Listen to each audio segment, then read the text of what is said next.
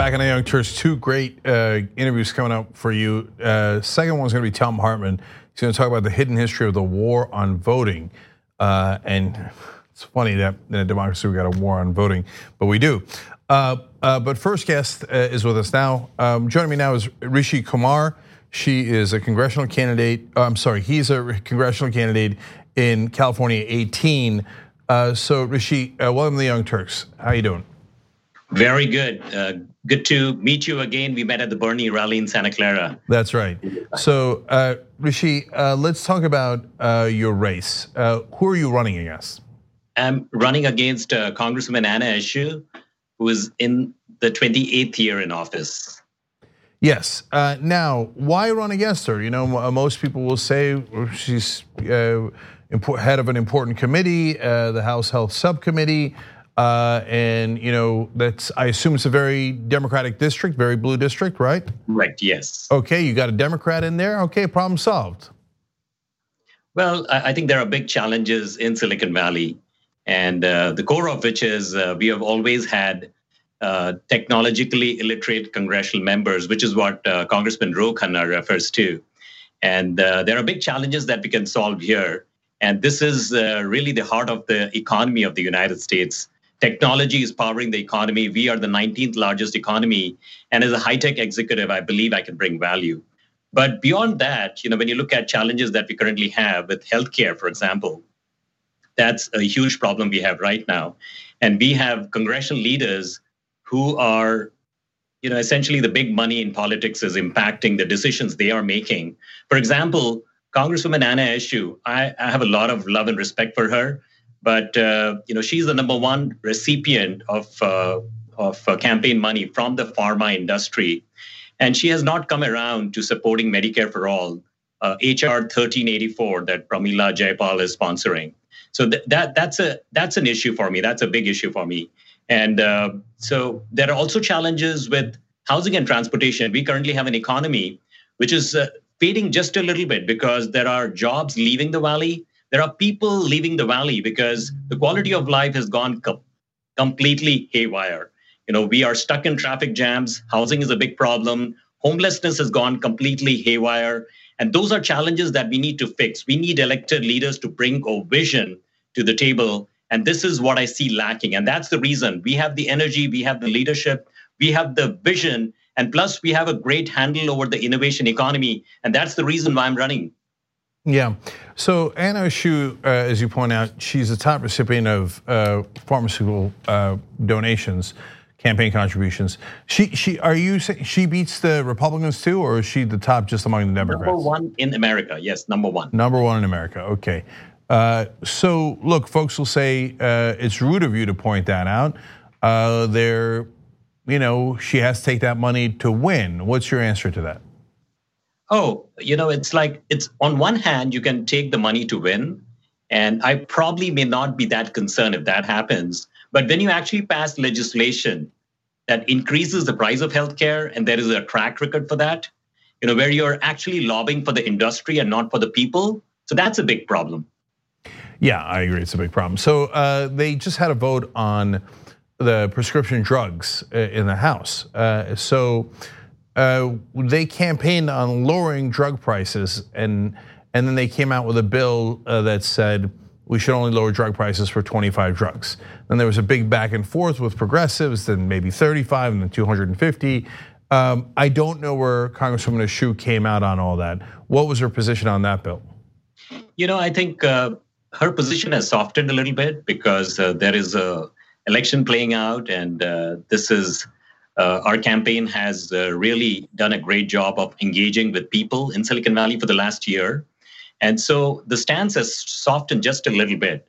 But I think there is a lot of frustration with the people here that she could have done a lot more. 28 years of incumbency, and the expectation was a lot more. And unfortunately, with never a challenger running against her, you know, it's been essentially a flying under the radar.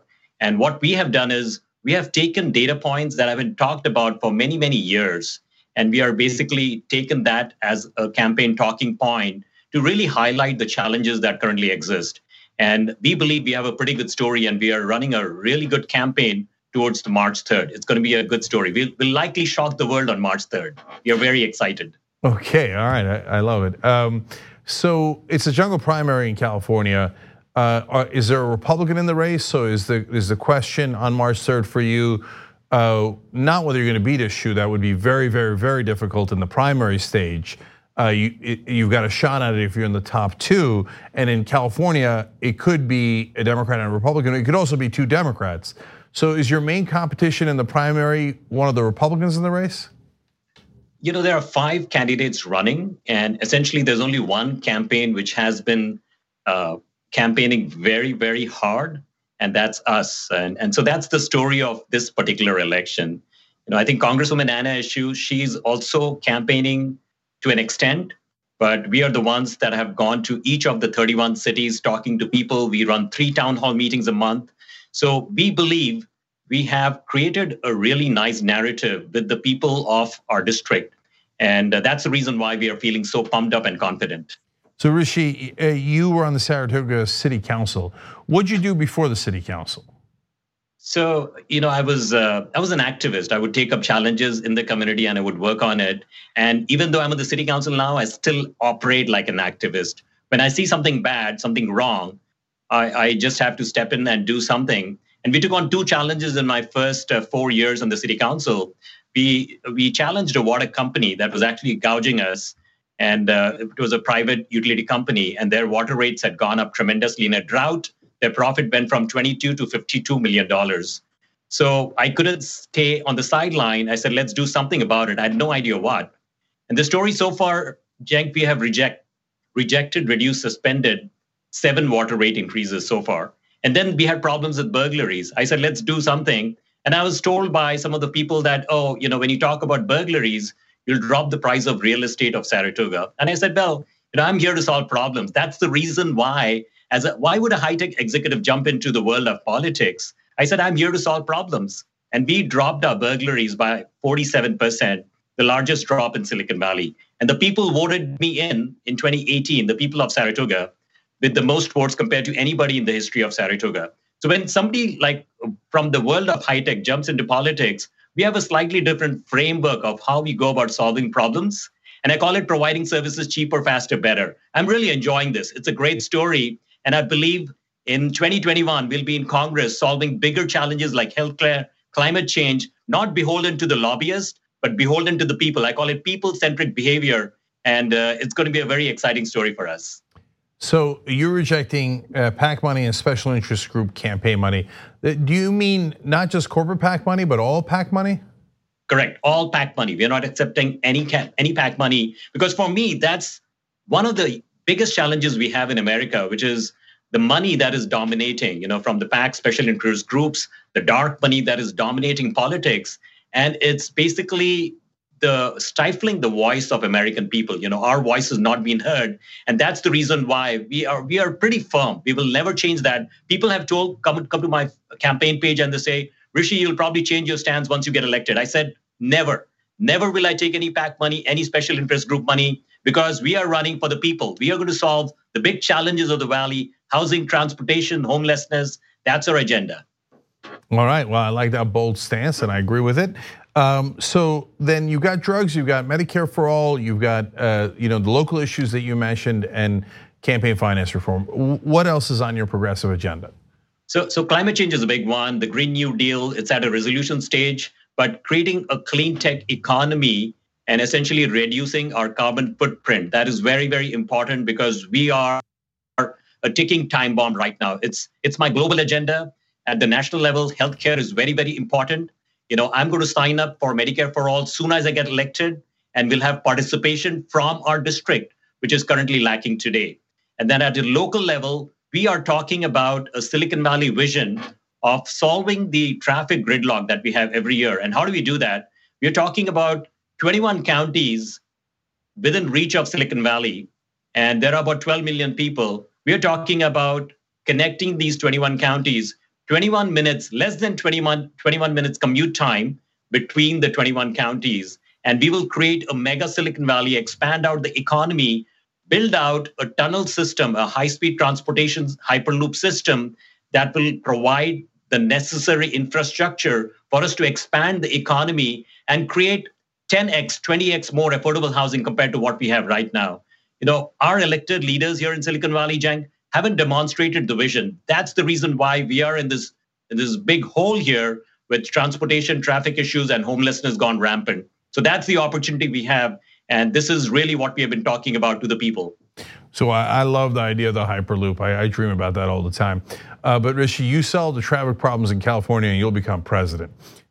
So more power to you. All right, everybody check out rishikumar.com. And we got all the links down below. If you're watching later on YouTube or Facebook, just go to the description box, click on those links. And for progressive candidates, every dollar counts and every volunteer counts so much. And obviously you just heard Rishi say no PAC money at all for him. Thank you so much for joining us on the Young Turks. We appreciate it. Thank you, Jang. My pleasure. Thank you. All right. Okay, we're gonna take a quick break. When we come back, legendary Thom Hartmann, one of the best progressive talk show hosts of all time. And he's got a new book out, The Hidden History of the War on Voting. We'll be right back. All right, back on the Young Turks. Joining me now is Thom Hartmann, legendary progressive talk show host, also a New York Times bestseller author. In fact, his book, The Last Hours of the Ancient Sunlight, was turned into a movie by Leonardo DiCaprio called 11th Hour. His new book is the one you just saw, The War on Voting, The Hidden History of the War on Voting. Who stole your vote and how to get it back? Okay, I do want to get it back. So, Thom, always great to see you. So, who stole my vote? Well, the Republicans. In fact, my proposal to the publishing company was that the title should be The Republican War on Voting. And they were like, well, that's a little too partisan. And I'm like, but the Democrats are not, there's no war on voting from Democrats. It's entirely Republicans. That's right. And so I remember seeing videos of Paul Weyrich back in, I think, 1980. During the Reagan campaign. That's right. So does it go back to there or was it even earlier? Well, it definitely goes back to there, but back in the 1960s, William Rehnquist, who was a big bear of a guy, he was like 6'2" and 280 or something like that, a big guy. He used to stand, this is how he made his chops in the Republican Party when he lived in Arizona. He would stand in the voting lines where Hispanics and Native Americans were voting and loud voices with his clipboard, and he was a lawyer, of course, so he ended up Chief Justice, yelling, "You don't look like you should be voting here. Prove to me you're who," and basically intimidating voters. So, this goes back a long ways, but there is a new twist on it that the Republicans introduced in 2002 and really played out well in 2004 that, frankly, I think just in the last couple of years, in large part because of Stacey Abrams in Georgia, Americans are starting to figure out what the game is. So before we get to 2002 and 2004, part of the reason I wanted to go back in history and find out when the Republicans started to try to intimidate people's vote is one, because you're so good at history and that I wanted to find out. But two, because I wanted to see when the turn came. And it's interesting that the turn seems to have come around the time that the Republican Party went from being the more progressive party to the more conservative party and the Southern strategy and trying to get the white racist votes in the South, et cetera, instead of being the party that is more expansive and trying to get everybody involved. Do you think that might have had something to do with it? I think it's possible. I think really the modern era of the Republican Party stealing votes came about as a result of the Nixon disaster.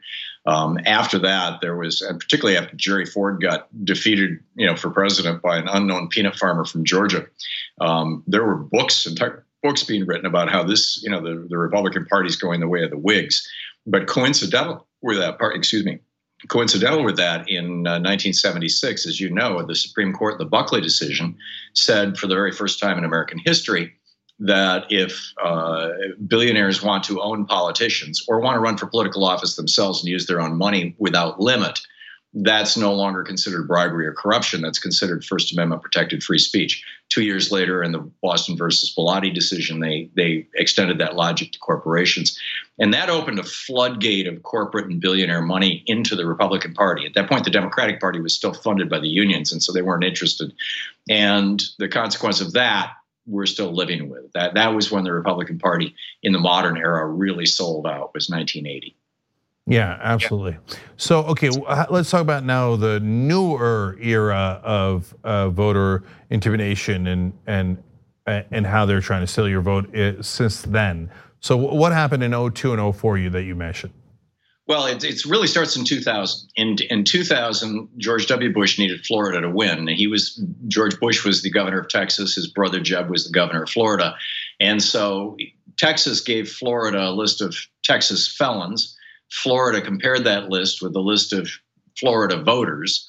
And because African Americans and Hispanics have relatively small name pools, most African American names come from English, most Hispanic names come from Spanish, whereas the broader population has names from Greek and Scandinavian languages and all kinds of things.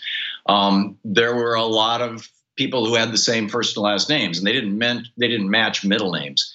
So depending on whose lawsuit you're looking at, Jeb Bush threw somewhere between 30 and 90,000 African Americans off the voting rolls in Florida in the months just before the 2000 election. This put George Bush in a position to steal the election with the help of the Supreme Court. But when the word leaked out a few months later that this is how he did it, people were furious. The ACLU launched, there were multiple lawsuits against him.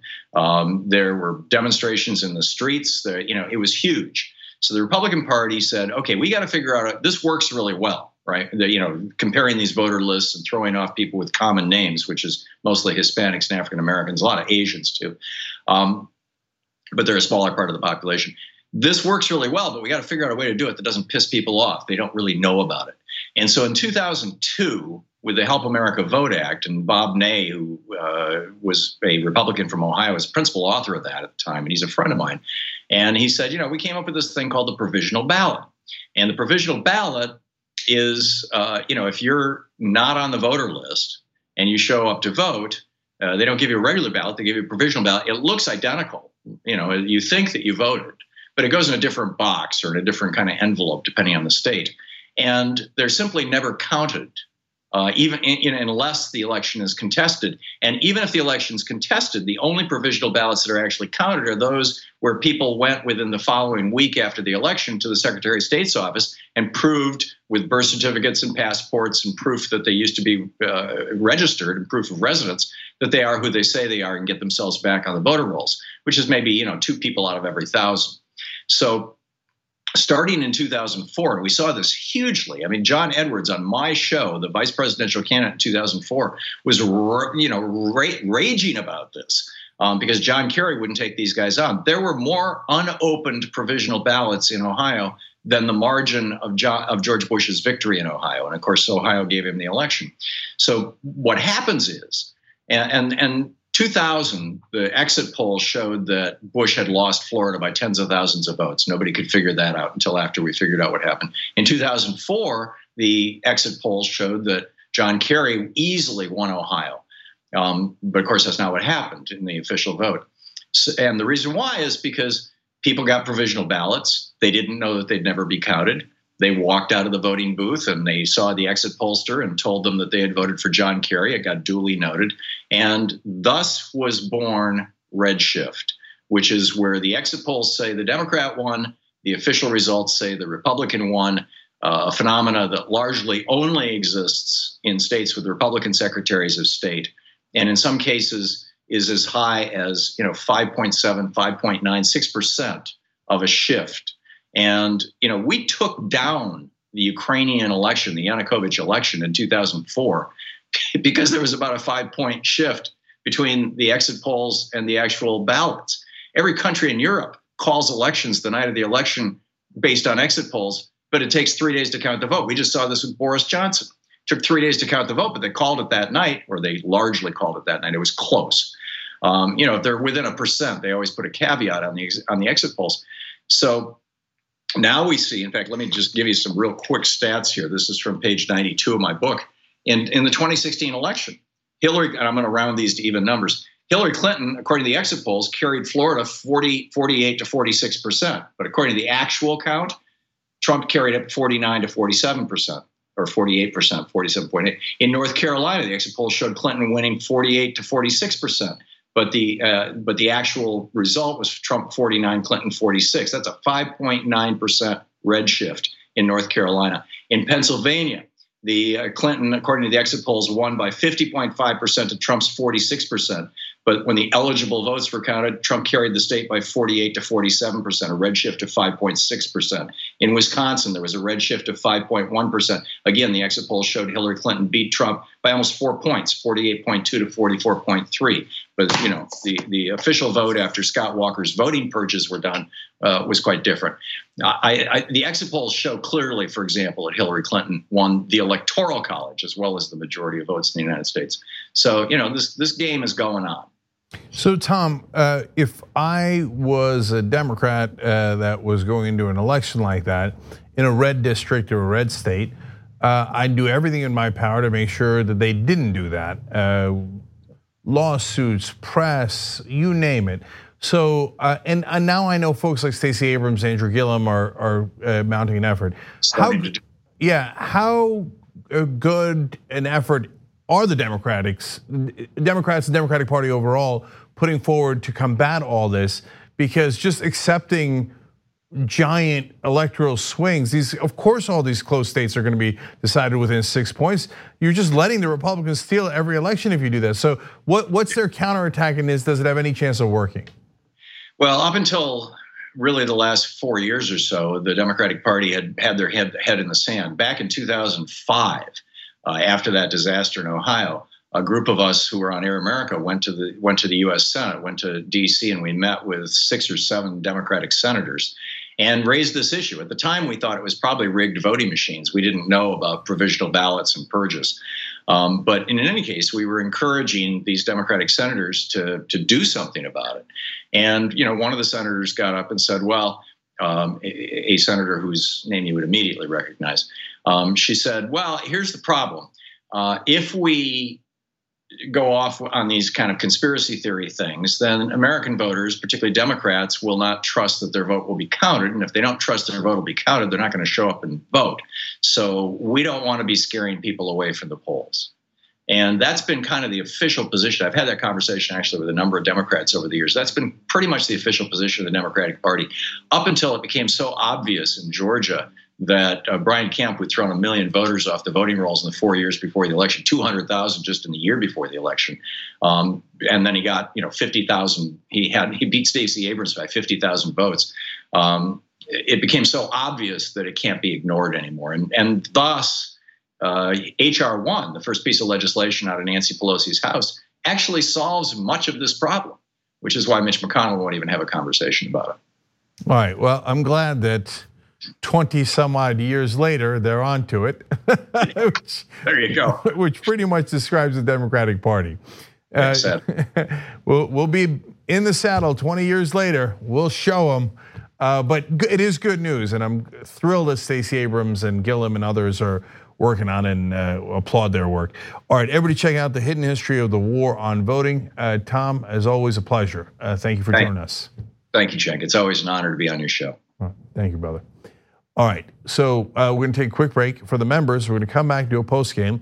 John Iadarola is gonna be back. So me and John, post game, tyt.com/join. If you're watching on YouTube, click the join button. $4.99 layer gets you the post game, both later and live. Go.